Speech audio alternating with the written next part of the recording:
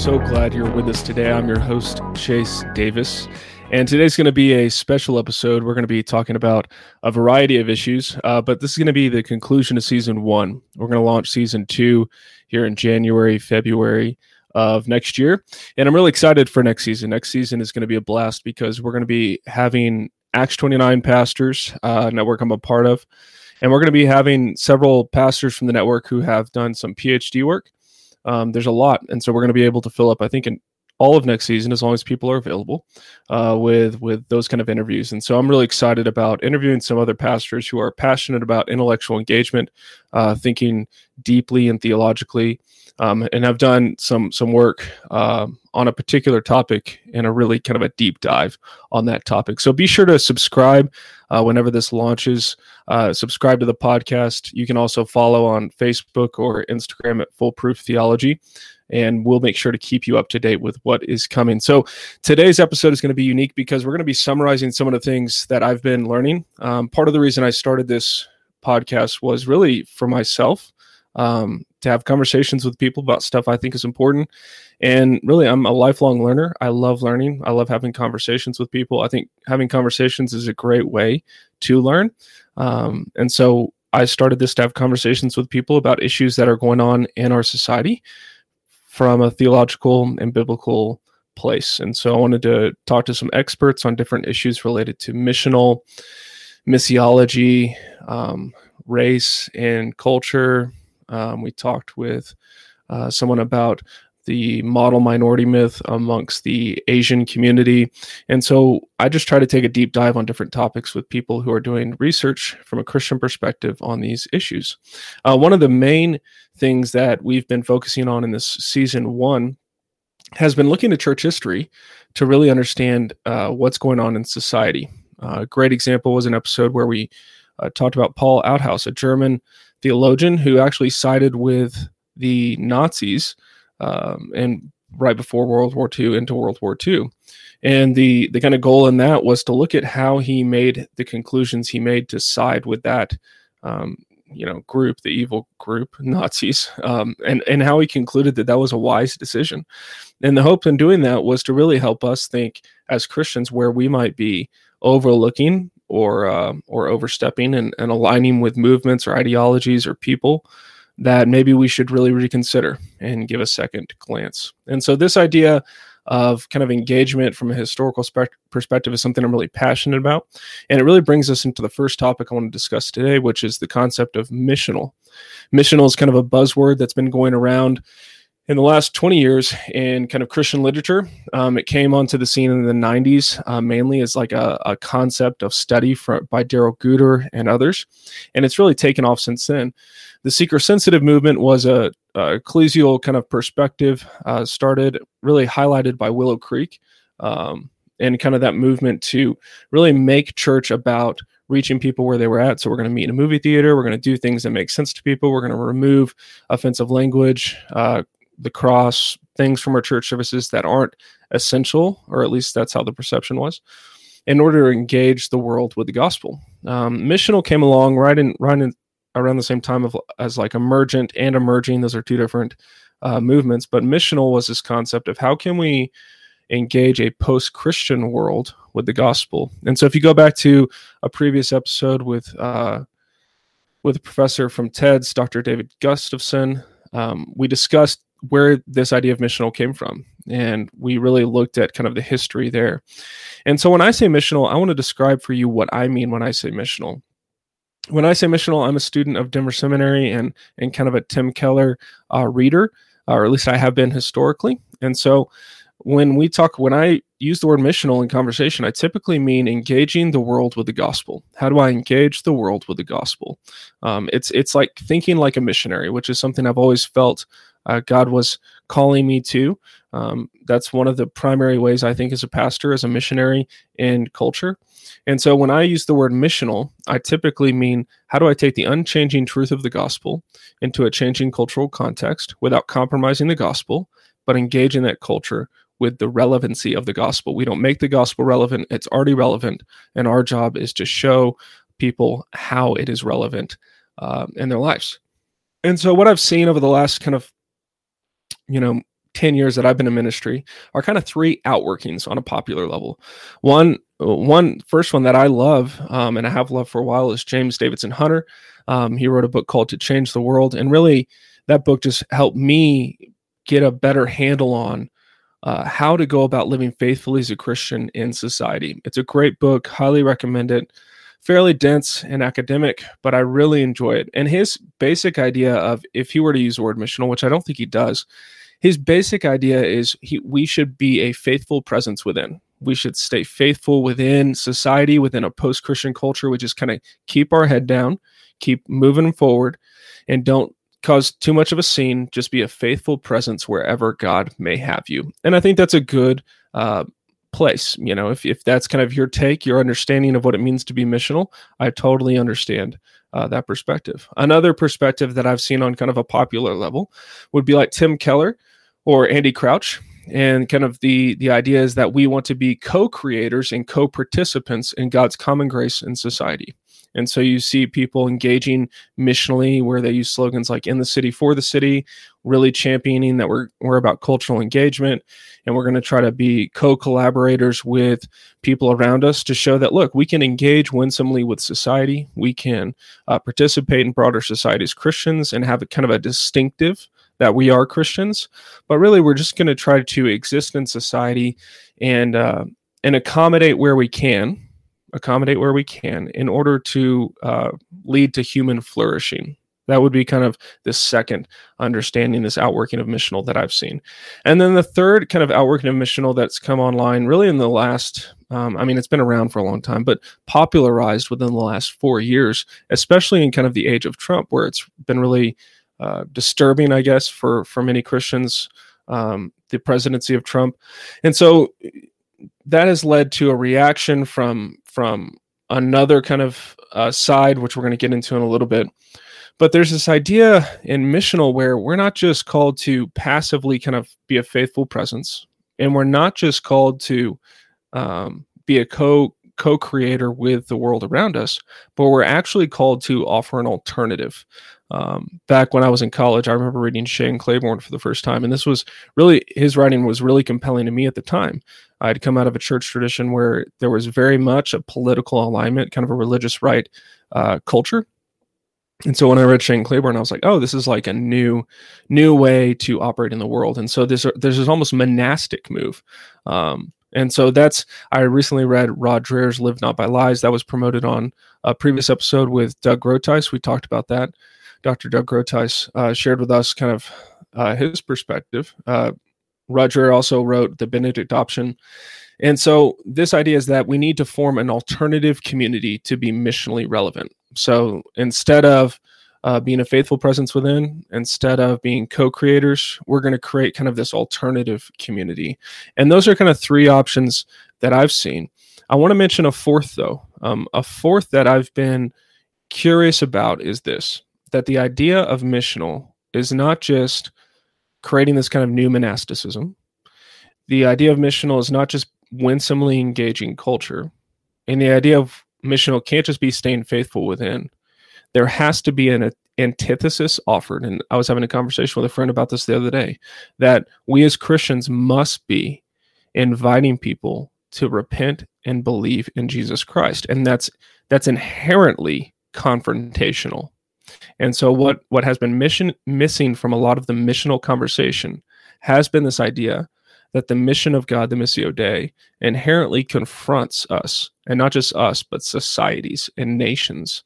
And this is kind of one person I've seen forward this kind of idea of missional, and I don't think he would use this word, is Doug Wilson, where his idea is, look, we're going to stand out there, we're going to put ourselves out there and say what we believe. We're not going to apologize for what we believe, and we're going to have fun, and we're going to invite people to almost engage with us. And so you see Wilson interviewing all sorts of people, discussing theology and culture with all sorts of people.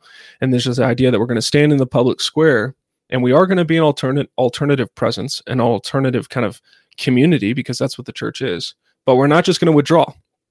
Instead, we're going to engage, and we're going to go into that environment with a bit of a backbone and not be ashamed of our beliefs. I have to confess that option for me as of late has been very compelling. and I've been really convicted on my own passivity and how I've led even my church sometimes into option two. And this is where I want to critique option two. Option two seems to be the most popular. That's the one by Andy Crouch and Tim Keller, that we can just be co-creators. We can engage winsomely with the society around us, and that's going to go well for the world. The values of option two are kind of threefold, as I've seen them play out. One, option two promotes that we want to keep the peace with the culture, and we can give up ground in order to accommodate the culture around us. So if we need to give up some religious liberties, or we need to give up some fights or some definitions of whatever it may be, marriage or anything else, then that's okay as long as we keep the peace. Keeping the peace is more important than winning. And so that's a value for option two that I've seen. The second value for option two that I've seen is we need to be nice above all. That we take verses, option two will take verses from the Bible that talk about, they'll know us by our love. And so if we come across as fighting for the gospel and for religious liberty or other things like that, well, that would be a mistake, because that wouldn't appear to be loving to the watching world. And so being nice above all. If we're not nice, then we've failed missionally in option two. Option two, also, the third value they have is we don't want to draw attention to the parts of Christianity that are in contradiction with culture. And so the parts of Christianity that make people uncomfortable, make a secular society uncomfortable, we're just not going to draw as much attention. In fact, we're going to try to kind of hide those for later. When the Old Testament talks about genocide, or when the Bible talks about abortion, or when the Bible talks about homosexuality, we're just not going to discuss those things, because that's not going to win people to Christ. Instead, we're going to, what Keller proposes, we're going to float an A doctrine on a B doctrine. And so we're going to engage the world on their terms first. So we're going to engage talking about things that secular people care about, justice, the environment, things like that. And then eventually we're hoping that we can unroll kind of the whole biblical scope in order to introduce them to Christianity. And so those three values I've seen really play out all sorts of places. I think they're widely promoted and held to be values, and how institutions like Christianity Today, Gospel Coalition articulate our faith in the public square. So those three values, again, were keep the peace with culture by giving up ground, be nice above all, and don't draw attention to the parts of Christianity which contradict secular society. And so I think this option is woefully misguided. It's an option that I've personally kind of used to really engage with culture and with society, and it's a way that I've led for a while. And I'm really not just second guessing it. I'm actually calling into question the very values it holds as consistent with a faithful biblical engagement in the public square. I think that for many people who hold to this option too, and broader evangelicalism, you see almost this sentiment where it's as if they want persecution and they're eager for persecution, not that they're just okay with it. Like we see in the New Testament, that persecution is a healthy reaction from society against God's people to form them, and God can use persecution to shape his people.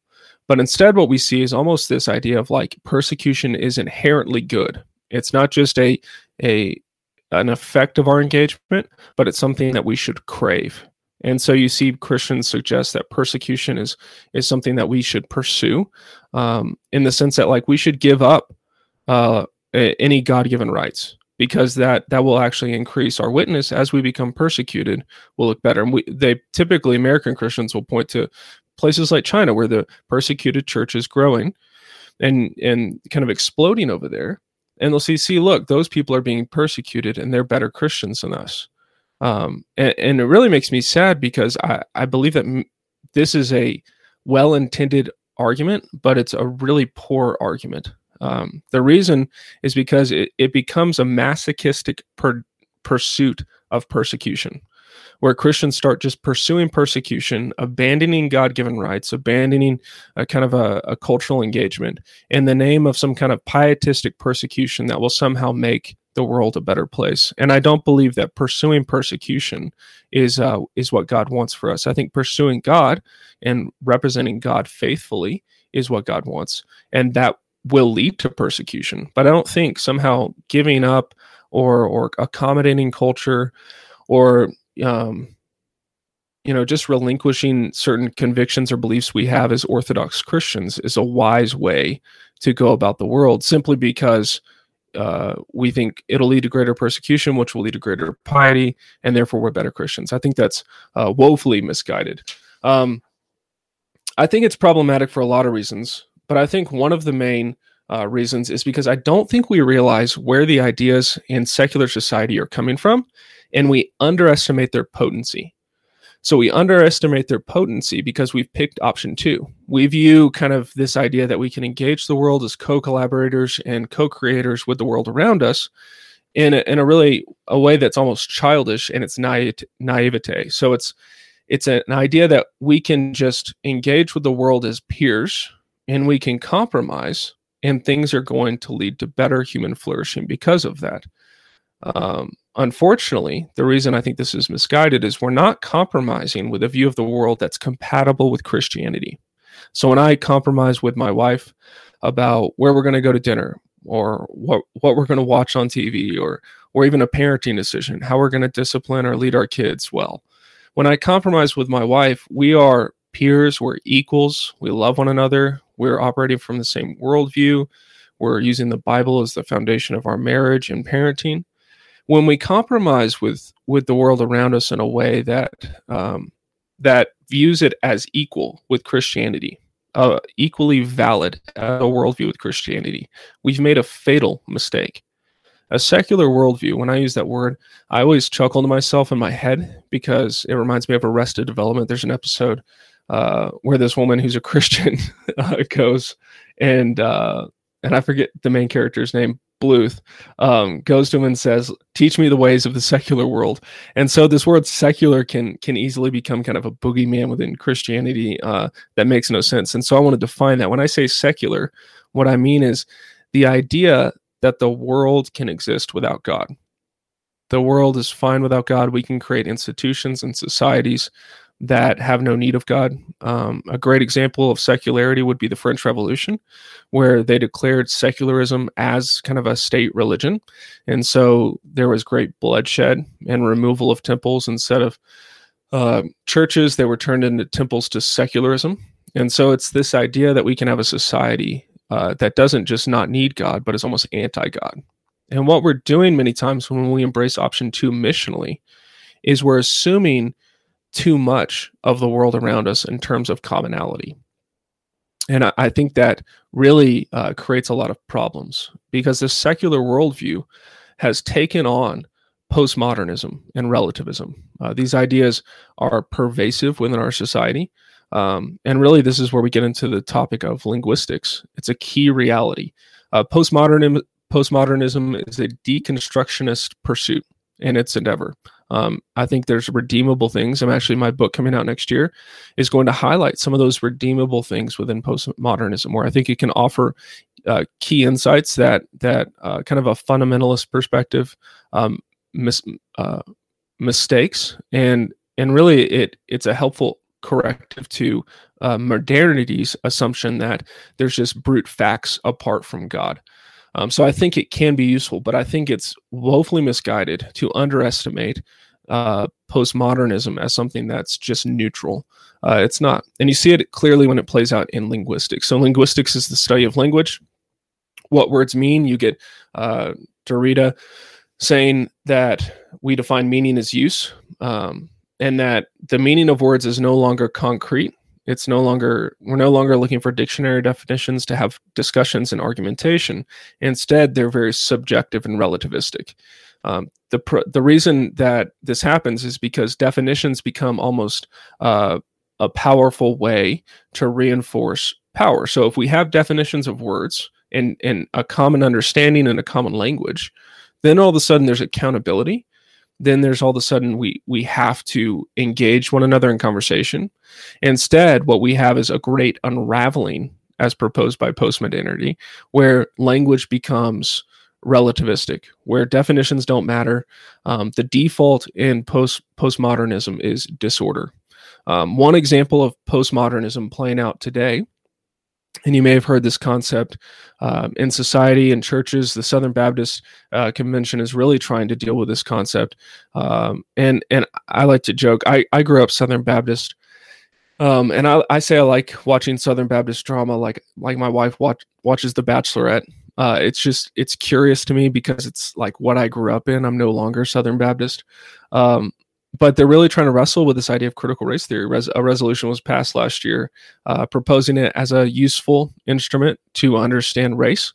And so critical race theory really grew up in legal discourse out of postmodernity. And so there's this whole movement from Foucault to postmodernism, and then different streams of thought, critical race theory just being one of them. And you get different streams of thought that are posing deconstructionist views of society. And so the goal of critical race theory and other postmodern philosophies is not just to ask questions, and this is where we're misguided. It's not just asking questions about power and hegemony. It's actually attempting to dismantle reality and replace it with a new reality. This is where you see Christians trying to accommodate this by putting preferred pronouns in their profiles, and they're trying to adopt the language of society around them so that they can show, look, we can be co-collaborators, we can be relevant with you, we can speak your language. And I think this is a fatal mistake for faithful Christian witness. Critical race theory doesn't just ask who has been hurt and who is oppressed. It's replacing reality with a new reality that is nihilistic, chaotic, and frankly anti-God. Now, with that said, I have friends who have been trained in critical race theory who have found it useful. I have fellow pastors who may use some of the language of critical race theory and other disciplines like that. And I understand why. I get it. And I'm friends with them. So I have no ill will towards them. But I do believe it's incredibly foolish when we use it just wholesale.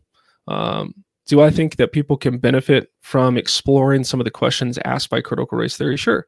I would point you to John Piper's podcast on critical race theory. I think it's a great resource. He did a podcast where he talked about, look, it can be useful to really just ask questions in a different way.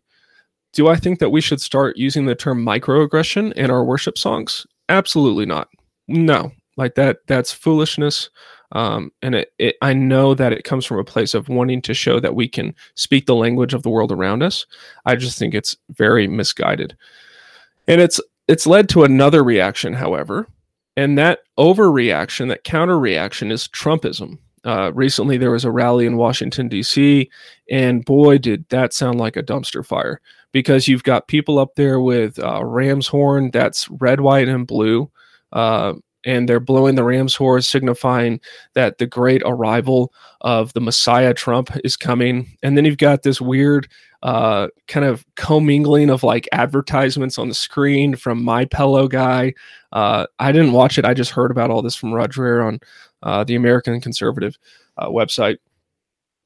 And you have these Christians gathered around Trump as if he's some sort of deliverer, as if he's some sort of moral guardian, some guardian of truth, some protector of Christianity.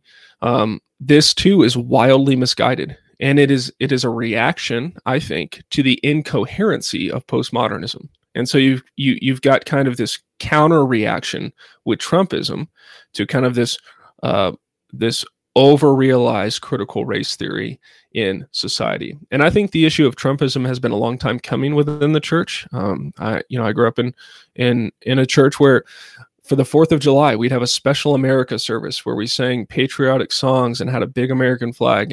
And that directly to me leads to Trumpism. That's just right, setting the path for people to end up worshiping a country and end up worshiping a person other than Jesus. When we introduce that stuff into churches, it's been a long time coming, and I think it's dumb.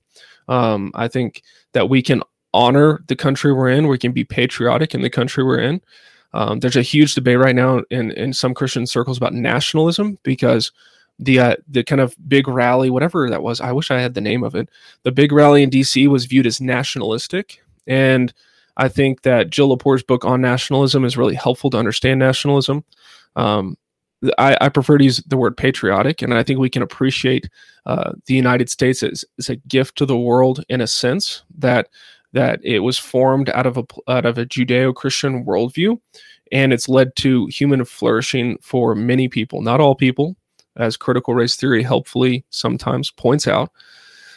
But in general, we can be appreciative of the nation we find ourselves in without creating these worship services, without creating disciples that are really confused. A lot of disciples that have conflated God in country and sometimes even mistaken and put God in country in a sense that is really unbiblical. Worshiping the United States as some kind of second Israel. It's just so not just concerning, it's evil and it's wrong. I think instead, the church should be building a new civilization, a kingdom, if you will, to use Jesus's language, and inviting people to join that kingdom. And this is why I view option 2 as so weak. It doesn't offer an alternative, but it just seeks relevance by pandering to talking points. The reality is Christ came to conquer nations. When Jesus gave us the Great Commission, he said to go and make disciples of all nations, baptizing them in the name of the Father, Son, and the Holy Spirit, teaching them to obey everything I've commanded you. And when he uses that word make, that's not a suggestion. It's a command. We are to make disciples. There's this idea in modern evangelicalism that if we're just winsome enough and clever enough and coy and nice, that somehow that's going to win an audience for Christ. And instead, I believe as Christians, we should be defending Christianity. We should be representing Christianity in a faithful way in the public square, that we offer a vision of alternative kingdom that is not Trumpism and that is not based on racial discrimination, which I believe critical race theory is, but instead it offers an alternative reality because Christ came to rule the nations. That's why there's Christmas songs about that, about the Son of God become man, the conquering king. I think personally, and this is just my take, I think many Christians are scared to offer their thoughts on current issues because they don't want to sound like their granddad who watches Fox News on like volume 100. And I had one of those before he passed away, where it just becomes kind of this religious right attitude where we're just against society. We go into these talking points of right and left and we try to identify with one. And I think as Christians, we saw what that did in the 90s, at least I as a millennial saw what that did in the 90s, and saw that what that did when I went to university and saw people who weren't Christians, and they identified Christianity with the religious right. And I think today, unfortunately, I think many non-Christians would identify Christianity with Trumpism. And I understand why we would not engage in the public square with a strong biblical backbone. I get that.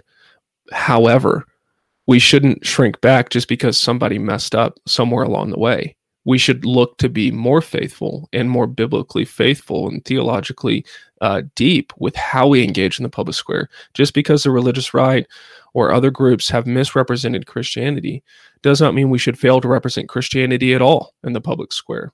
And so for me, one of the biggest frustrations and why I felt this season has been already lonely enough, but why I felt as a pastor, theologian, incredibly lonely, is because many of the people that I respect in seminaries and other institutions have been largely silent on a lot of these issues. Now, I know for many Christians, they're working from option 2, which is they should be silent because being silent keeps the peace. I don't think that's a wise choice. I just don't. I don't think that's going to help the church flourish. I don't think that's going to help Christ conquer the nations, so to speak.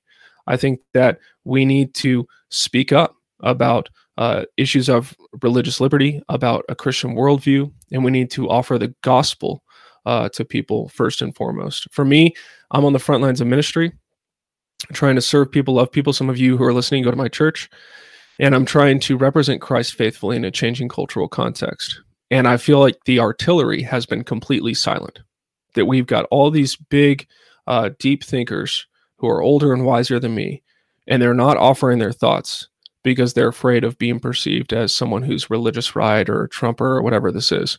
And that leaves me on the front lines of ministry, kind of starting a podcast and doing other things because no one else seems to be speaking up on these issues.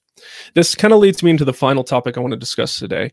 And that topic is eschatology. Eschatology is the study of the end times. When we talk about the Bible, or we talk about Revelation typically, but there's lots of passages in the Bible that deal with eschatology and how we're going to interpret the end times. And I think that our missional understanding is very much infused with our eschatological convictions, meaning that how we view the end of time in Revelation and other places is going to shape how we engage here and now today missionally. Think about it. If you truly believe that when Jesus comes back, he's going to burn up the earth, it's all going away, that there's a great rapture, that our bodies are not important, our souls are what are most important, that the material world is not that important, which is what I kind of heard growing up in Christianity, then environmentalism makes no sense to you.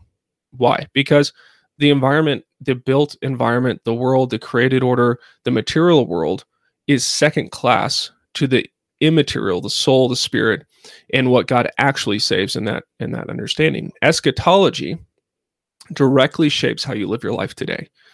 And so I want to talk about eschatology and really it's kind of a couple of options and what I'm exploring lately. Not where I've arrived, what I'm exploring lately. So there's kind of three options in Christian eschatology, and you can get into a lot of different things, especially if you're dispensational. There's a lot of charts that are out there for you to explore.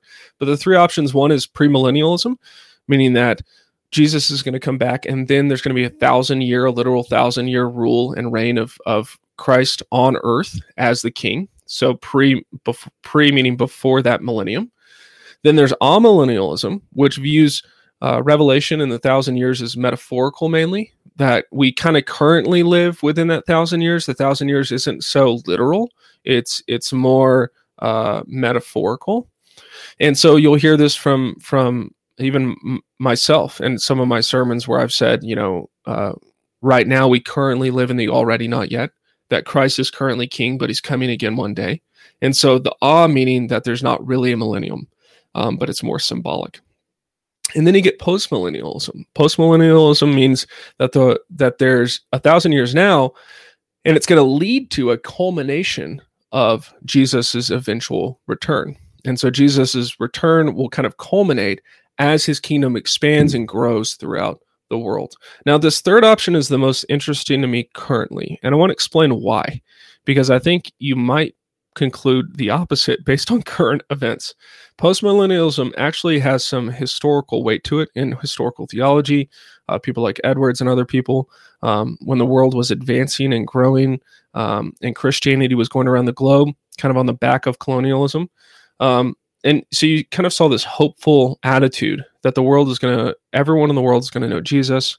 We're going to expand Christianity throughout the world, and then Jesus will return. And then the 20th century hit, the bloodiest century on record, a lot of which was because of ideas like postmodernity and Marxism and nationalism and Nazism, all these kind of isms apart from Christ.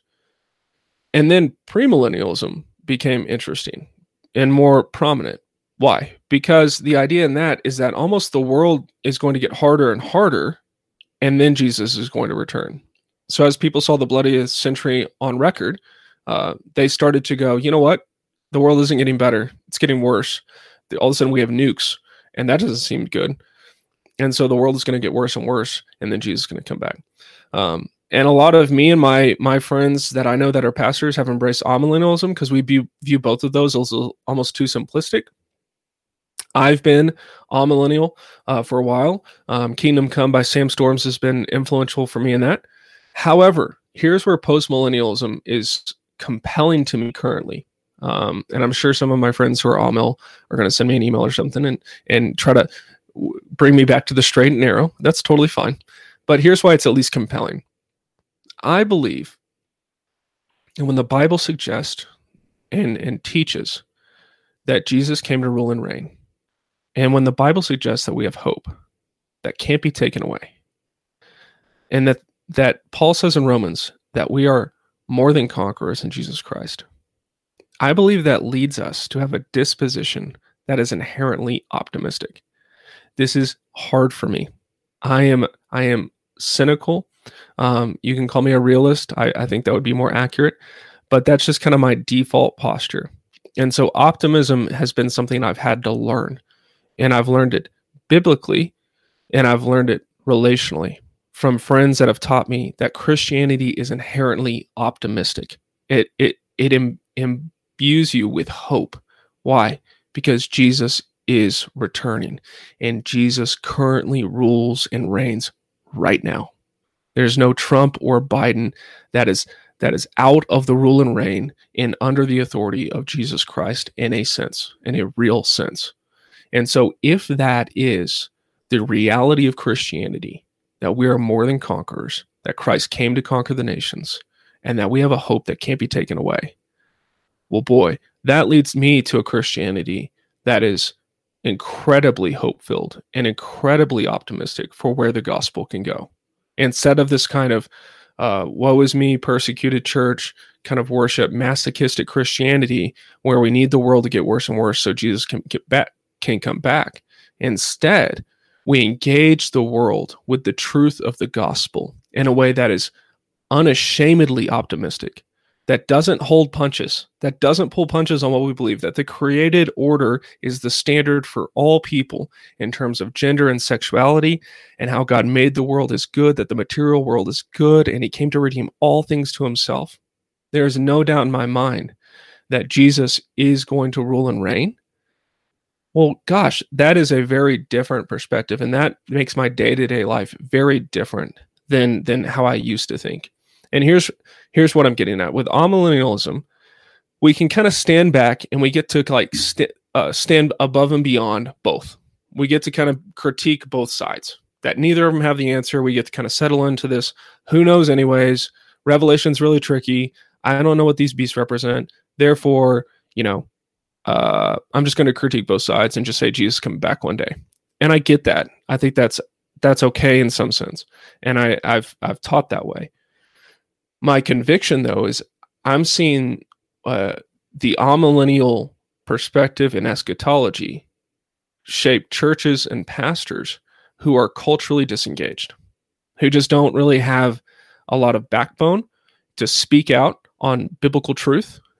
Instead, they kind of want to pander and are easily swayed into deviant ideologies that are contrary to Christianity.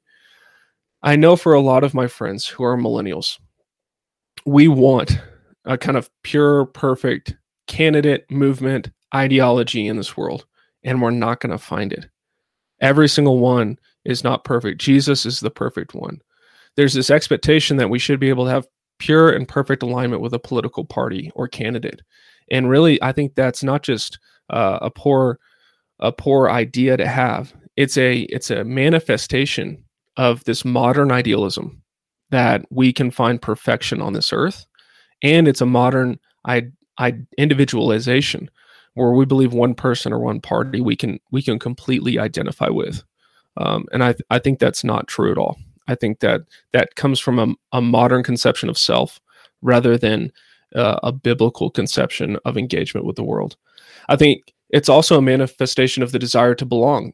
I think many of us who are searching for belonging need to find our belonging in Jesus Christ and his church, because there's no such thing as a pure movement. There's just not, as in like a movement without error on this earth.